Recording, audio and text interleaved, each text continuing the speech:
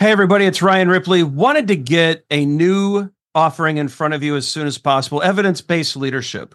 And so, as you all know, Todd Miller, myself, and Will Seeley, we're big on evidence-based management.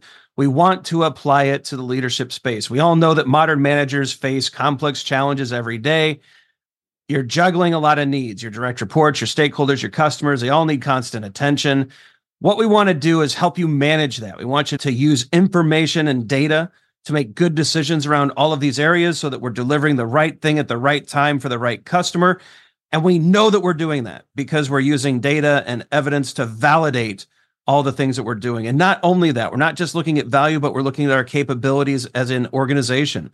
Can we deliver on time? Can we innovate effectively? Do we have too much tech debt? Do we have too many things in process? Are we unable to deliver when the market demands that we do? We look at all of these things with evidence-based management. We merge that into a leadership mindset and lens, and we enable you to make new and better decisions repeatedly based off of the data that you're collecting within your organization. It's exciting stuff. We hope you can join us. Visit agileforhumans.com/EBL course. Join us in one of these offerings. We think you're going to love it. Hope you can join us. Use Agile for Humans, the number 4, to take another 15% off of this course. And we can't wait to see you there. Processes and tools dominate today's Agile discussions, but we are devoted to the individuals and interactions that make it work. From the beginner to the veteran practitioner, we have something for you. Welcome to Agile for Humans.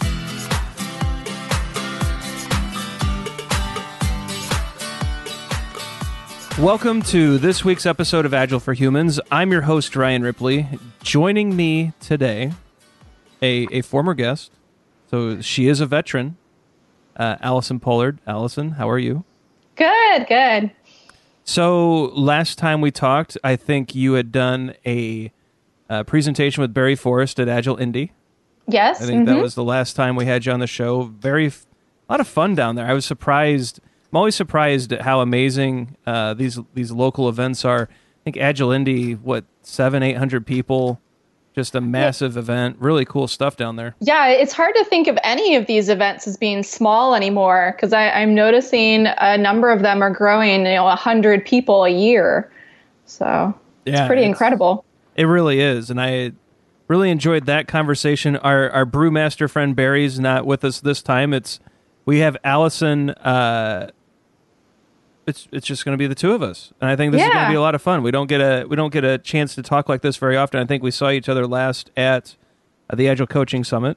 Yes, so you put on in Chicago, great city. Yeah, that was a lot of fun. You were gracious enough to share your wedding anniversary, I think. Yes, yeah. My husband decided to join me for the weekend in Chicago. Married 9 years. So it was really nice that he's gracious enough to let me do stuff like that. Yeah, so we're very glad that you were able to do that. I think that was a lot of fun, and you definitely helped make that event much, much better. So thanks for that.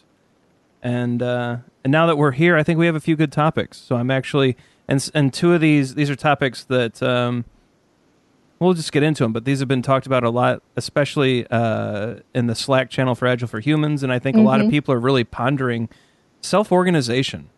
It's a word. We toss this around so much. And I mean, what other, areas or industries do you hear people talk about self-organizing, as frequently as you do in Agile land? It's such a scientific term, and I think most of us forget, what does it mean to allow for self-organizing or witness self-organizing? Having a group that is really choosing how to operate together. I had been reading a number of articles by Margaret Wheatley in the last week or so. She's a fantastic organizational change agent. She's worked in just about every kind of organization you can imagine. And she's published these articles where she started digging into some of the science of complexity and really reflecting on, self-organizing behaviors and the kinds of relationships that you see in companies where people are allowed, are enabled to, adopt change together. They're able to find alignment and work through some of the difficulties. And she had talked about like a fractal nature of behaviors in organization that I also thought was really interesting. When you look at the different layers of a company, and there's still quite a few in my experience, from executives to middle management down to the teams, what commonalities do you see in the behaviors and how things work? What's talked about, what's not talked about. So not to give away too much of Margaret's punchline, but what are you finding to be the commonality there? Because this is a topic. So this actually came up in a episode that we recorded recently that isn't out yet, where the question was posed basically, why is this all so hard? Or why is it still so hard after 20 years of Agile? And it came down to this topic. Yeah, well, it was interesting as I was reading through her articles. She's been working with organizations for a couple of decades. And so her more recent work talks about how she's not really there to impose a certain change on an organization. She's really approaching it more like she's there to help witness change, to help people work through the process on their own, but with her like grounding presence, I guess. And as I read through it, I thought, wow, she's on such a different wavelength from where I am, because I'm still noticing some attachment to outcomes in myself of like, no, I want you to change, and I want it to be something in this kind of area away from this other thing. That I still see that in Agile, especially, like, even though we recognize it might be about values or a mindset or a culture, and that's still pretty fuzzy, we're aiming towards something and away from something else, rather than really being able to stand with a team, an organization, a group of leaders, and help them find themselves, whatever that means. So is this really a distinction between having an agenda as a coach and then between that and facilitating co-creation? Is that a way to frame it? I'm liking that. Yes.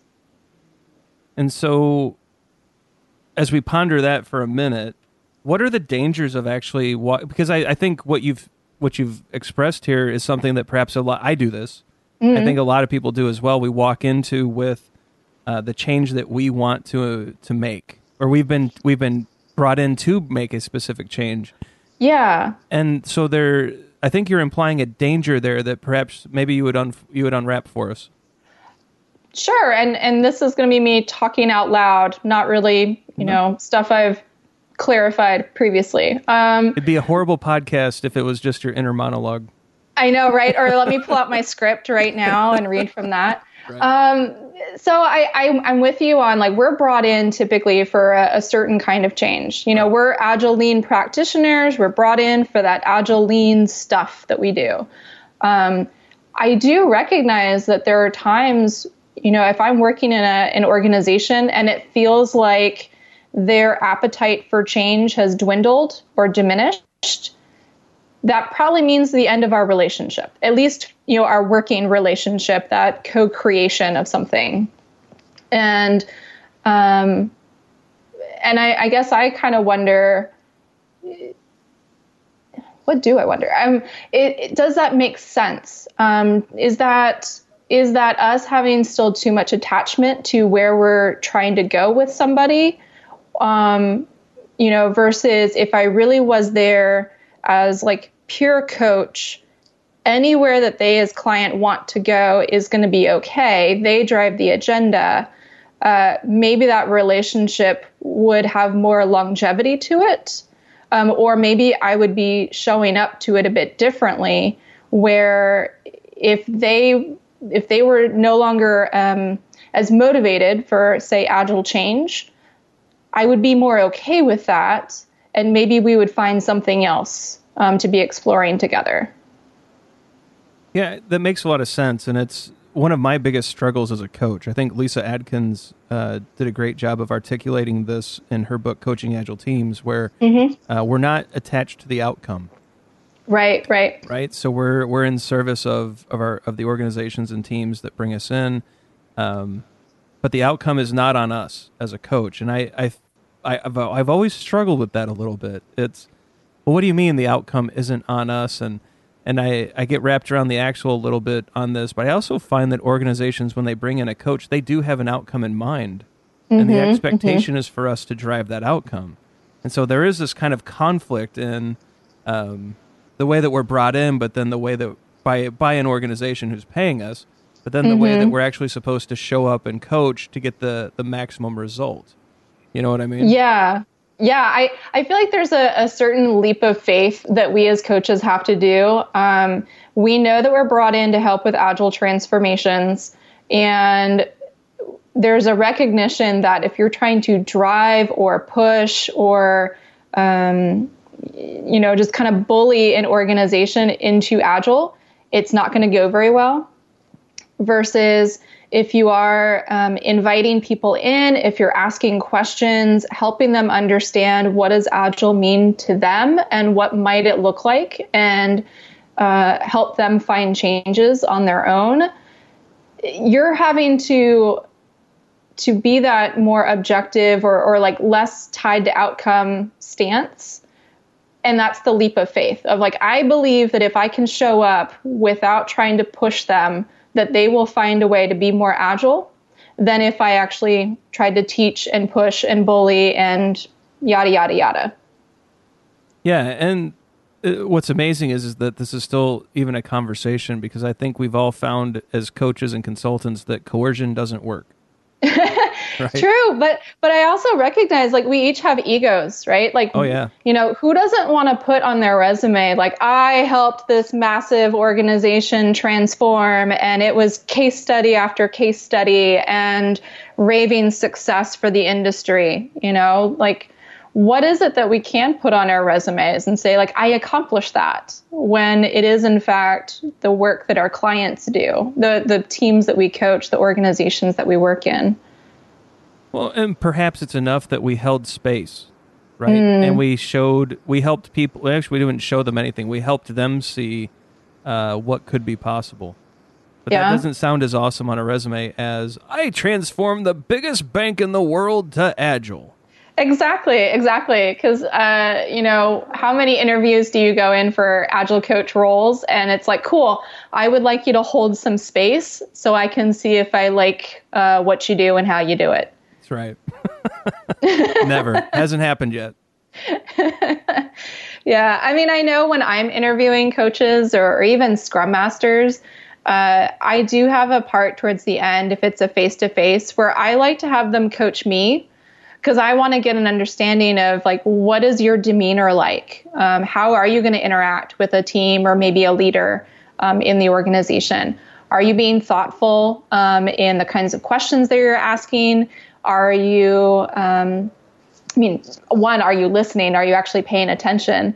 But then there's also like, if you are going to give me advice, is it useful? Are you coming up with some things that I might not have considered or that might actually be helpful for me? Or are you going to come at it from a very dogmatic standpoint, or, make me feel patronized somehow because you've decided you're the expert and I just need to do something else differently?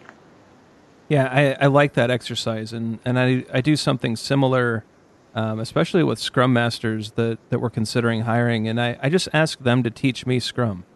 Yeah. And when I work with a new team, not one of the first, but early on, I typically ask, all right, teach me how you work.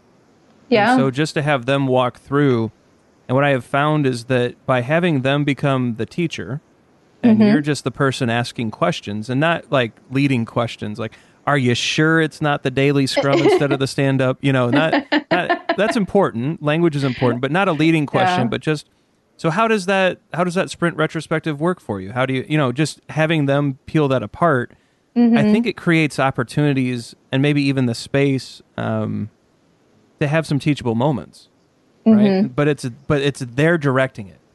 Yeah. And that's the hardest part because of my ego too, right? Because I have it, like you point out, we all have it.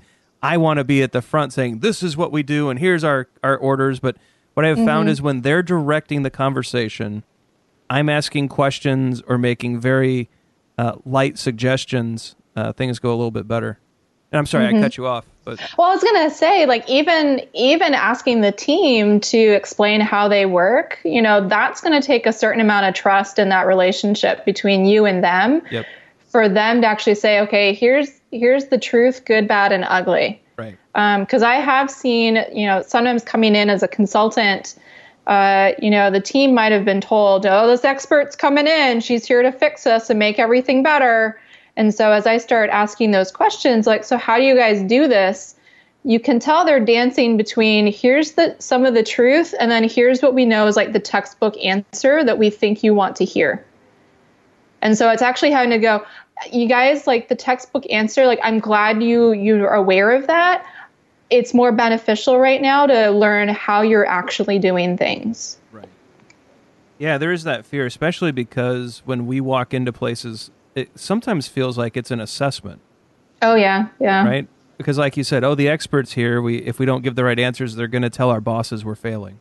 Mm-hmm. Mm-hmm. And there's a story, and I don't remember who tells it, but when they were going in to do an assessment, the team had put together fancy burned out down charts, and they looked perfect. Oh, wow. Right? And he started asking questions about these charts, and finally it was actually one of the product owners. She kind of pulled him aside and said, look, we made all these things and put them on the walls because you're the expert. And this is what we're supposed to be doing. And then she walked through what they were actually doing, and it all sounded reasonable. And so the consultant went back and said, no, the teams are doing great. But I think that's a real thing where, maybe part of that whole holding space and maybe all of that is predicated on that trust and that kind of psychological safety first. Mm-hmm, and maybe sometimes we jump the gun and think that we can jump to step 6 when we haven't even established that relationship yet. Yeah. Yeah, because it is kind of like, okay, it's like I'm going to the doctor and they're asking me about, my lifestyle. And it's like, do I really want to tell you I haven't been to the gym in the last couple of weeks? Or do I want to say, well, like generally I work out on a regular basis? Right. Yeah. That's definitely a difficult conversation if you don't trust the person. But I like that. So what are you doing in your practice to help not necessarily directly about a client, but as you're working with new teams, as you're establishing that relationship, as you're pushing your ego to the back, as many of us have to do, what are you finding that's helping you get yourself in this kind of mindset where it's not about the outcome, it's about the discovery, it's not about my agenda, it's about what we co-create as a team? How are you bringing some of those, I like to call them golf swings, but or swing thoughts, right? Yeah. So, keep my hands in a certain place and then I swing and I hit the ball better. But what are you doing to help bring some of those thoughts forward? I guess because I usually start off with a talk with the Scrum Master before I meet with the full team to get some of that background information of like, how are things going right now? How are you feeling in the Scrum Master role? Let's talk about what it might be like when I start attending your team's meetings. One question I typically ask is if I'm in the meeting with the team, say it's a sprint planning, maybe a sprint retrospective, and I start to notice something, would you like me to bring it up right then and there, or would you prefer that you and I, Scrum Master and Agile coach, talk about it offline, one-on-one? It starts to set some expectations. It also means that I'm trusting the Scrum Master of you can get through your team's event. However, there will be learning and growth, whether that means it's happening right then in the moment or it's going to come afterwards and you're going to get better the next time around. So it sounds like you're establishing a working agreement with the Scrum Master as you work with their teams and making sure they're comfortable with what you're about to do. And maybe that's the key step right there. It's really, when you're working with a new team, the Scrum Master and you have a conversation, you have the working agreement. it's really a coaching agreement, isn't it? Right. Yeah. And because I had realized, like when I was Scrum Master, I never had an Agile coach. So I didn't really have someone that was just, meant to be popping in and popping out of my meetings and trying to help us get better. So I would typically start talking to the other Scrum Masters, like who my peers were, and going, okay, like I'm about to try a new retrospective. Would you mind coming to my team's retro so you could observe me and how I'm doing things and give me feedback afterwards? Because I want my team to be focused on the actual event and trying to get better based on the learnings from the previous sprint. And it's helpful if I can have someone that can give me more directed feedback. So I was trying to build like a buddy system versus now as I show up as an Agile coach, like I'm your new buddy, whether you asked for me or not in a number of ways. So let's figure out how to make that, work for us. Yeah, I think that's a great suggestion there. And thanks for bringing that forward. This idea of self-organization, this idea of coaching agreements, I think these are things that we often, at least I'll just speak for myself. I won't speak for everybody, but I can get so interested in trying to solve things that I don't stop to lay some of that groundwork so in fact, I end up becoming an impediment for the first couple days just because I didn't do that work. And so it's an interesting reminder. So I really like that.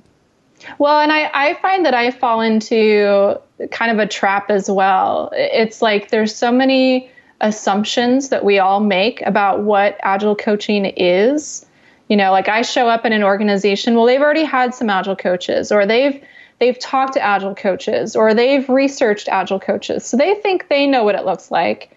I have an understanding of what I do and what I think it looks like, but we haven't had that shared conversation to make sure that we're actually aligned and that we know what this is going to be for us and what's going to work and what's not going to work. So like you said, it's creating some working agreements, some coaching agreements, and just like when we have the team define their working agreements, like this is something that we can revisit and continue to redefine as we go on. Yeah, I like that a lot. Do you have any resources that you turn to when you're trying to figure out the working agreements or the coaching agreements, or even like the coaching stances? Do you have any favorite go-tos that the listeners out there could use? Let's see. So I've been through the Coaches Training Institute courses, and so I know they provided some resources to anyone that's been through like the fundamentals class. There's the book Executive Coaching with Backbone and Heart is one that I really enjoyed. What makes it interesting is they talk about, you're brought in as, for them, executive coach. You're typically going to be working with like the executive's direct reports. So you want to connect like what are the business results that they're looking for to the team behaviors that you're trying to establish, as well as the executive's behaviors. So like what does that leader need to be doing? So it's recognizing that the team's behavior is not completely independent. You're going to have to connect it to the person that they all report to. And so it has a bunch of good questions in there to really feel out those relationships and how things might go. Very cool. Well, thanks for those. Yeah. So something else that I think a lot of people are talking about, but we talked about a little bit before the show. If we're ready to move on, are you ready to move? Sure. So Scrum. I love Scrum. I'm a big fan of it. I don't know if we've talked about this on the show yet. I've recently become a professional Scrum trainer through scrum.org, so I have definitely hitched my wagon to the Scrum train. Mm-hmm. That's the wrong metaphor. But wait, hold on. Wait, flip it, reverse it, correct it. All right. But anyways, so something we talked about is how Scrum is kind of silent or agnostic about certain topics. And one of them that you brought up that I thought was really interesting was how to hold a team accountable.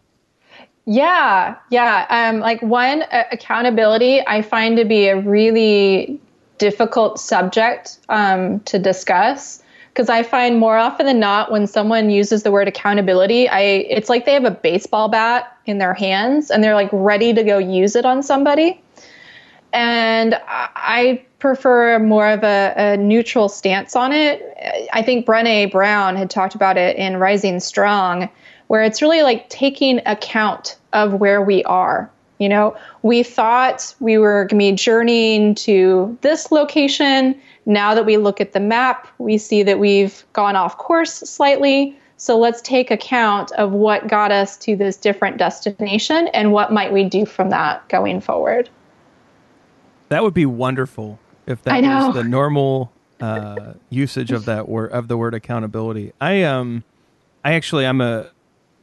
part of Christopher Avery's responsibility process group, so I do the monthly calls with him, and accountability and responsibility have very distinct meanings in the Leadership Gift program. Accountability is something imposed on others, and responsibility is something that comes from within you. Right? And so when I hear the word accountability, I cringe, kind of like what you were saying. There's someone with a baseball bat ready to hold you to account. And I find that really does not work great in an Agile setting. That the old stick coming out, the carrot didn't work, so now the carrot of self-organization didn't work, so now we're going to swing the stick when the team fails. I find that that's not productive. Holding a team accountable is interesting in a Scrum context, though. So where are your thoughts on that?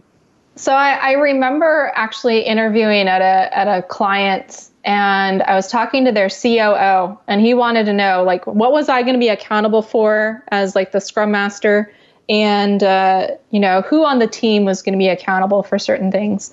And so I told him, like, if I hold one team member accountable, that may or may not enable everyone else to work with that person, to collaborate with them, and feel like responsible for the results.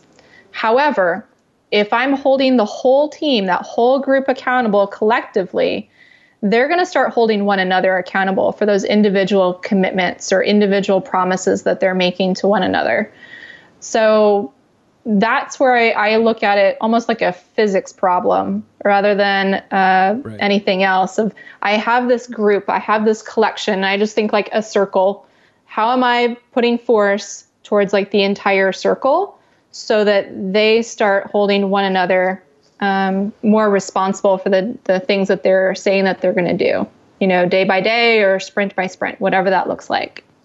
Yeah, I think that's a great way to frame it. I also, when I'm having, and this conversation comes up a lot in organizations, right? So where's the single throat to choke was the question I was once asked. And I said, well, hopefully nowhere, because that's assault. And the executive gave me a funny look. I thought it was hilarious.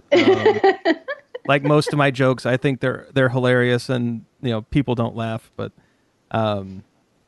those questions come up a lot. Who's accountable, who's responsible. What I've found is that in the latest update to the Scrum Guide, not the one coming out next month, but the prior one, the 2017 update or the 2016 update, brought the Scrum values back into play. Yes. And so I think that was really just a breath of fresh air into the Scrum framework. I found that people had one of two reactions to that. It was either like, hallelujah, this is justifying what I do as a human that's focused on helping other humans, or it was met with like, oh, okay, that's nice. Yeah. And like people just like moved on with their day. Yeah, I certainly fell in the first camp. Yeah. When we explained commitment, especially framed in a way where it's a commitment to the Scrum framework, it's a commitment between team members to one another. I really thought that was powerful, and it really helps. It helped me at least frame this accountability versus responsibility discussion a little better.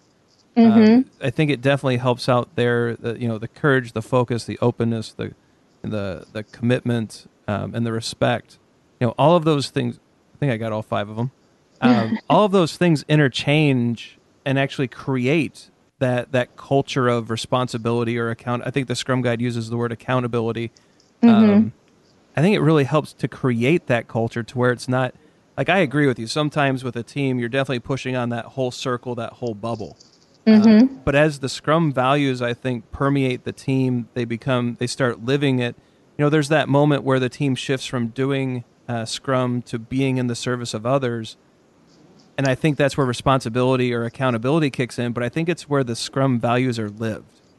And that's for me, that's why I got really excited about the addition, because a lot of these difficult conversations we have about, who's going to swing the stick and who gets the carrot, those kind of go away when teams kind of make that turn and transition, right? Yeah. Well, and it's interesting because it's like, regardless of what your company values are or like how your culture is doing things today, Scrum is now planting these 5 values into your team, and it's going to start to disseminate across your organization.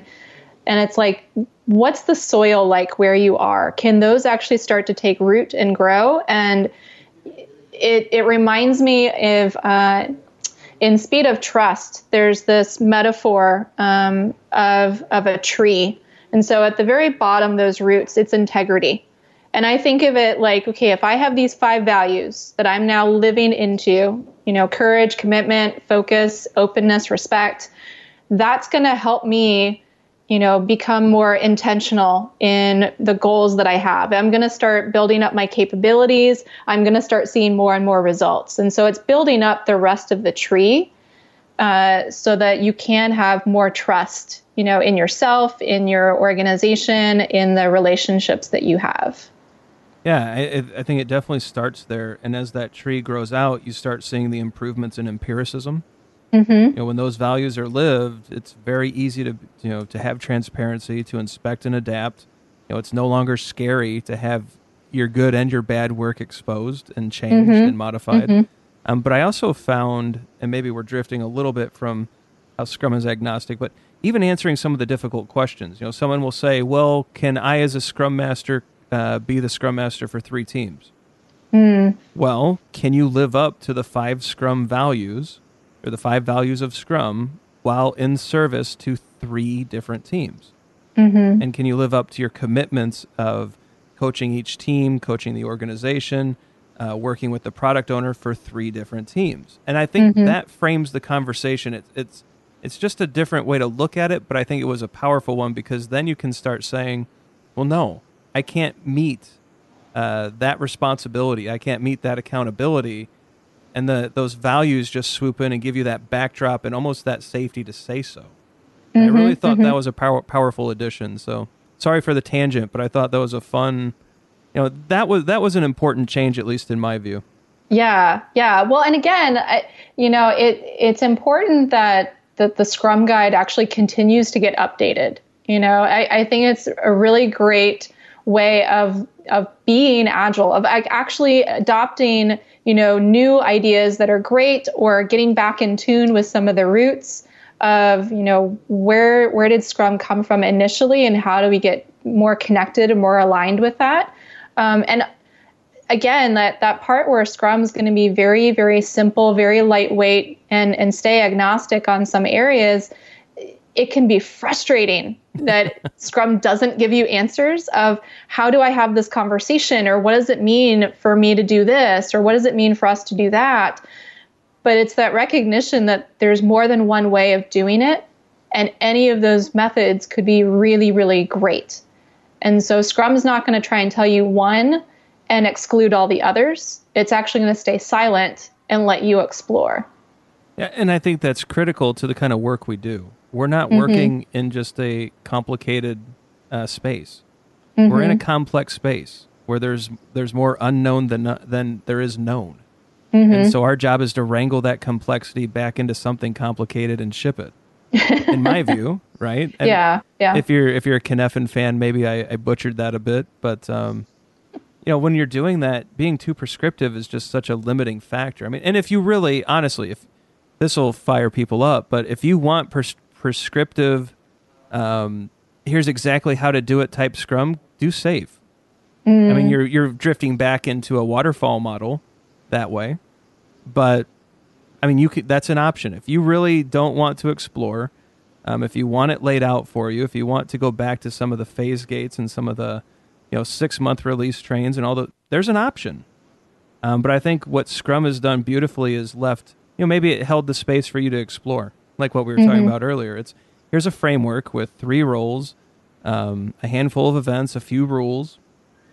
Or it's 5 events, a few rules, and 3 artifacts. Very simple. right? 353. Not a lot there. 17 pages, and go explore and be prosperous. It's like, okay. And I find power in that. What I also found interesting when you're talking about the old, or how Scrum has evolved, I've actually picked up, and I've been reading through the original book. So I don't know if you've seen, I'm sure you have, the old, the Ken Schwaber and Mike Beadle book. And it is fascinating as I'm reading through it going, nope, that's not it anymore. Nope, that's not. But it's kind of fun to see how this framework has evolved. And what I think they've done well is that it's almost evolved through subtraction. Yes. Yeah. Right? So it went from, it was more. It's become, they added the Scrum. The Scrum values have always been there. I think the latest update was a clarification of those values or a restatement. But the way that it has continued to stay simple and in some cases become more simple, I think is actually really impressive. Yeah. No more paying $1 to the Scrum Master if you're late for the daily Scrum. Like you guys can figure out your own working agreement around that. Exactly. Yeah, I think I did that once a number of years ago. There was a late jar, but yeah, no more of that, right? Yeah. So what else do you have going on? What else is, I think I love the two topics you brought forward, the self-organization, Scrum being agnostic. I think we can continue into either one of these if you like, or is there something else that perhaps isn't as well formed that you'd like to dig into? Well, I guess I've been kind of geeking out on, what's my differentiator as a coach? Like, what are the things that I like to do? Like, how am I different from other Agile coaches? And I think that's an area that we sometimes gloss over. Well, okay, you want an Agile team coach? Great. What is it that person's going to come in and do? They're probably going to observe, and they're asking some questions. They might do some lightweight training, and then they'll probably continue to work with the team, make some suggestions, and eventually they'll transition off. It sounds the same when you talk to coach to coach to coach, but I do think that each of us bring in our own different styles, our different values, our different strengths, and that can look quite different from one person to the next. And so sometimes it's really difficult, I think, for organizations to understand what is it that you're getting if you hire this coach versus that coach. And so I've been trying to figure out, how might we explore that and articulate that a bit better. So the differentiator. So there's an interesting book that I've been looking through, and I'm going to blank on it. The guy that did Simon Sinek, the guy that did Start with Why, Sinek, yeah, he did a workbook with it. So the Start with Why workbook. Been flipping through that because I have the same question. When I go to do a training course, why should someone have me do their Scrum training over someone else? What do I bring? And so what are you discovering in that space? What have you figured out? What makes Allison Allison? So I realized, I love helping change, and it's not for me to come in and, kind of have my mental assessment of how things are going, make my observations, ask my questions, and then provide recommendations. It's actually far better for me to hold some space and allow for some intentions of, I'm going to help make it safe. I'm going to help bring in some courage. I'm going to help bring in some creativity, whatever I think might be needed for that particular group, whether it's a team or an organization, for them to find how to make change.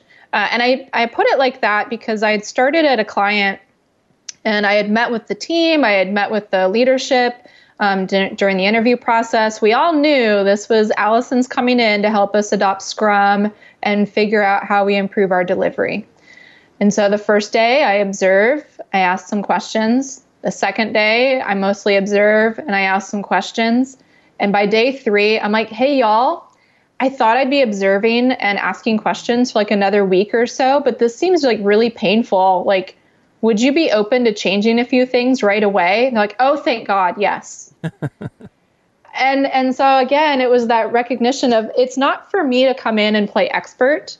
It really is for me to help provide some grounding for the necessary changes to happen. Because up until then, it was just conflict for that group, for that organization. just a lot of friction that I found it unbearable by day 3. So that's why I was like, hey, I know that things can be different. I've seen different in other organizations. I really believe that you guys are capable of finding a better way. Are you ready to have that conversation? And again, coming in as a consultant, I'm noticing that companies are ready for change right away. That's why they brought me in. They've been dreaming about what this change is going to be as they've been interviewing for consultants or coaches or just thinking about what could happen for them. And so if I'm courageous enough to just step into like, cool, so how are things and what do you want to do about it without feeling like I need to understand what you do today, that's actually the best way I can service a group. What do you think about the idea that Agile coaching is just really organizational change management? There's a part of me that can absolutely buy into that. I guess I also have been studying enough on like professional coaching that I see that sometimes it's a lot of professional coaching. So we're in like this weird like Venn diagram, like intersection between a couple different areas. I had actually read an article last week. It's a McKinsey article on helping an organization become agile. But their sense of what that meant was helping an organization to form teams and dissolve them quickly in order to meet, specific initiatives, let's say. And I had tried to share this with some peers, with some colleagues, and because it was so antithetical to Agile software development teams, where we are typically looking at having a group of people dedicated to product development and staying together for a very long period of time, they just couldn't get their head wrapped around the notion of agility might mean teaming and reteaming very, very often, very, very frequently. But I felt comfortable enough playing with that idea, especially after hearing Heidi Helfand's dynamic reteaming presentation a couple years ago. So I think there's still a lot more that we could be learning from some of these other areas like organizational change management and professional coaching. I also see that there's a lot they can learn from us because we're okay to make change and do it very quickly and not think through all of the steps sometimes. Definitely. Do you think that just the fact that a company brings in a consultant, like one of us, maybe does that create the permission to think about what's new and what's possible? And maybe I think so. Absolutely. And I know that's where it can also be frustrating sometimes for the employees that like, here comes in the consultant and they're just saying the same things that you've been trying to say as an employee. Yep. I'd actually partnered with a Scrum Master at one client because I knew she was feeling pretty down. And so I talked to her one-on-one. She said, I'm really frustrated because it feels like you've been given full permission to do the things that I've been wanting to do. And I said, oh, girl, this is your chance. Like, tell me what you've been wanting to do. And like, let's use my clout. Let's make this happen. Like, you're the one that's going to be living here and working here, so to speak, after I'm gone. So This is the time. Yeah, I think that's great. So, Allison, I'm interested in the professional coaching topic. And so this is an area that I am deficient, and I'm openly deficient. We've talked about this on the show. I try to listen. I try to ask questions. I try not to problem solve too much. I think some of the basics, like maybe we'll call me an advanced beginner. How about that? Mm-hmm. Maybe that's a little gracious, but where could I go? I know that you have a number of certifications or some education in this area. If the listeners out there, if they're also like me, where coaching may not be, it's something that we do, but it's something that maybe we'd like to take it to a professional level. Maybe that's the right way. Maybe I'm being too hard on myself, but maybe it's time to take it to a professional level. What are your recommendations? What have you found to be helpful to your practice? You might be like strongly in the like conscious incompetence. Like you're practicing, but you're so self-aware that you might be getting in your own way.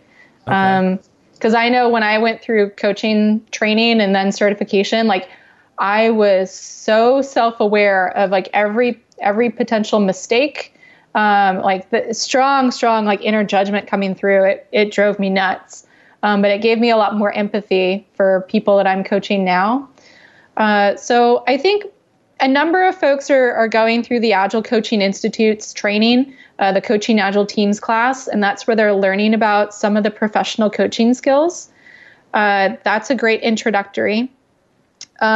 Still within like the Agile coaching offerings, I know that Agile for All, Jake Calabrese and Trisha Broderick have a class, and Sue Johnston up in Canada, It's All Understood. She has a professional coaching class for Agilists. You could also explore like the Coaches Training Institute. So it's the largest and I think the oldest coaching school. Just go through fundamentals. It's typically a Friday through Sunday class. It is so experiential. I remember on Sunday as we were closing out the class, we went around the circle, with some appreciations. And I said, I don't know when and how I learned all this stuff because there was never really lectures. But I feel a lot more competent as a coach than I did, just a few days ago. Because you're going to be watching some demonstrations and then doing some skill drills. And so you're getting an idea of like, what are these different muscles? What are these different things I might be doing as a professional coach? And starting to lean into those a bit more heavily. So you don't even have to do the full series, just that single course really helps you as a professional coach. Cool. Thanks for those. I think one that is on my radar for next year is Coaching Beyond the Team with Esther Derby and Don Gray. Yes, that's another great one for sure. So I think between all the ones Allison mentioned and then Don and Esther's course, we've got plenty of ways to spend our time and treasure on getting better at coaching. So thanks for that. Yeah. So Allison, I want to make sure I'm respectful of your time. We're hitting up on our time box. So being the good Scrum Masters that we are, we know that we have to respect our time boxes. So at this point of the show, I'd like to invite you to, promote anything that you have going on. Someday I'm sure you'll have a book in process or your own podcast or some other promotional vehicle.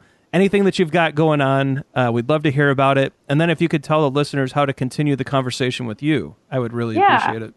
Yeah, so right now it's that funny time of year where you're really looking at submitting to the future conferences, which for me is fun because I've created so many new talks and worked with different co-presenters this year that I thought I was going to be set and not need to create anything new.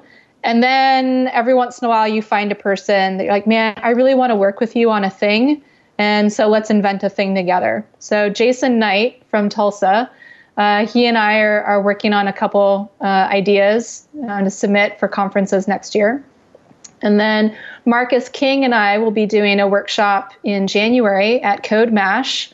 So it's a very developer-centric conference. I know he's really excited. I'm really curious to check it out myself because I've heard such great things from our other developers, even though that's not really my territory. And Improving apparently hosts a big board game room. So all the gamers like to hang out and get together. And if you want to keep talking to me, I'm on Twitter at Allison_Pollard. Very good. Thank you, Allison. I always enjoy these conversations. I wish we could do them more often. We'll have to steal some more time with you or from you totally in the near future to get you back on the show. This was tons of fun. So thank you. Thanks.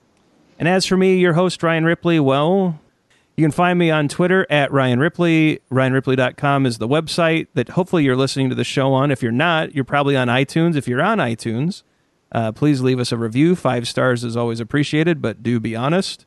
If you'd like to take it a step further in your support, first of all, thank you for sharing the show. The numbers are going up month over month, and that means you're sharing the show with your friends, coworkers, families, peers, and all those other people that you think could find it useful.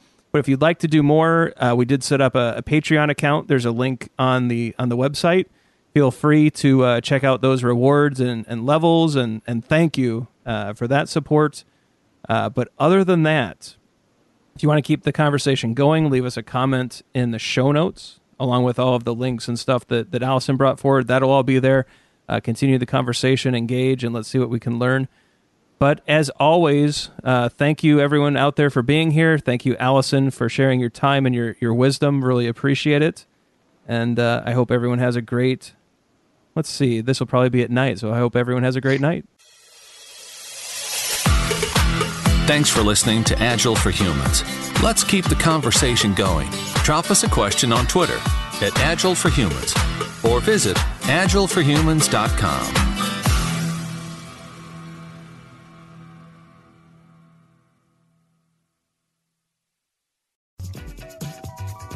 Hey, it's Ryan. If you're enjoying this show and want to take a deeper dive into Scrum with me and Todd, check out agileforhumans.com/training. Be sure to also look at the show notes to subscribe to our newsletter, get a copy of our book, Fixing Your Scrum, and learn more about working with us at Agile for Humans. Thanks for listening, and Scrum on.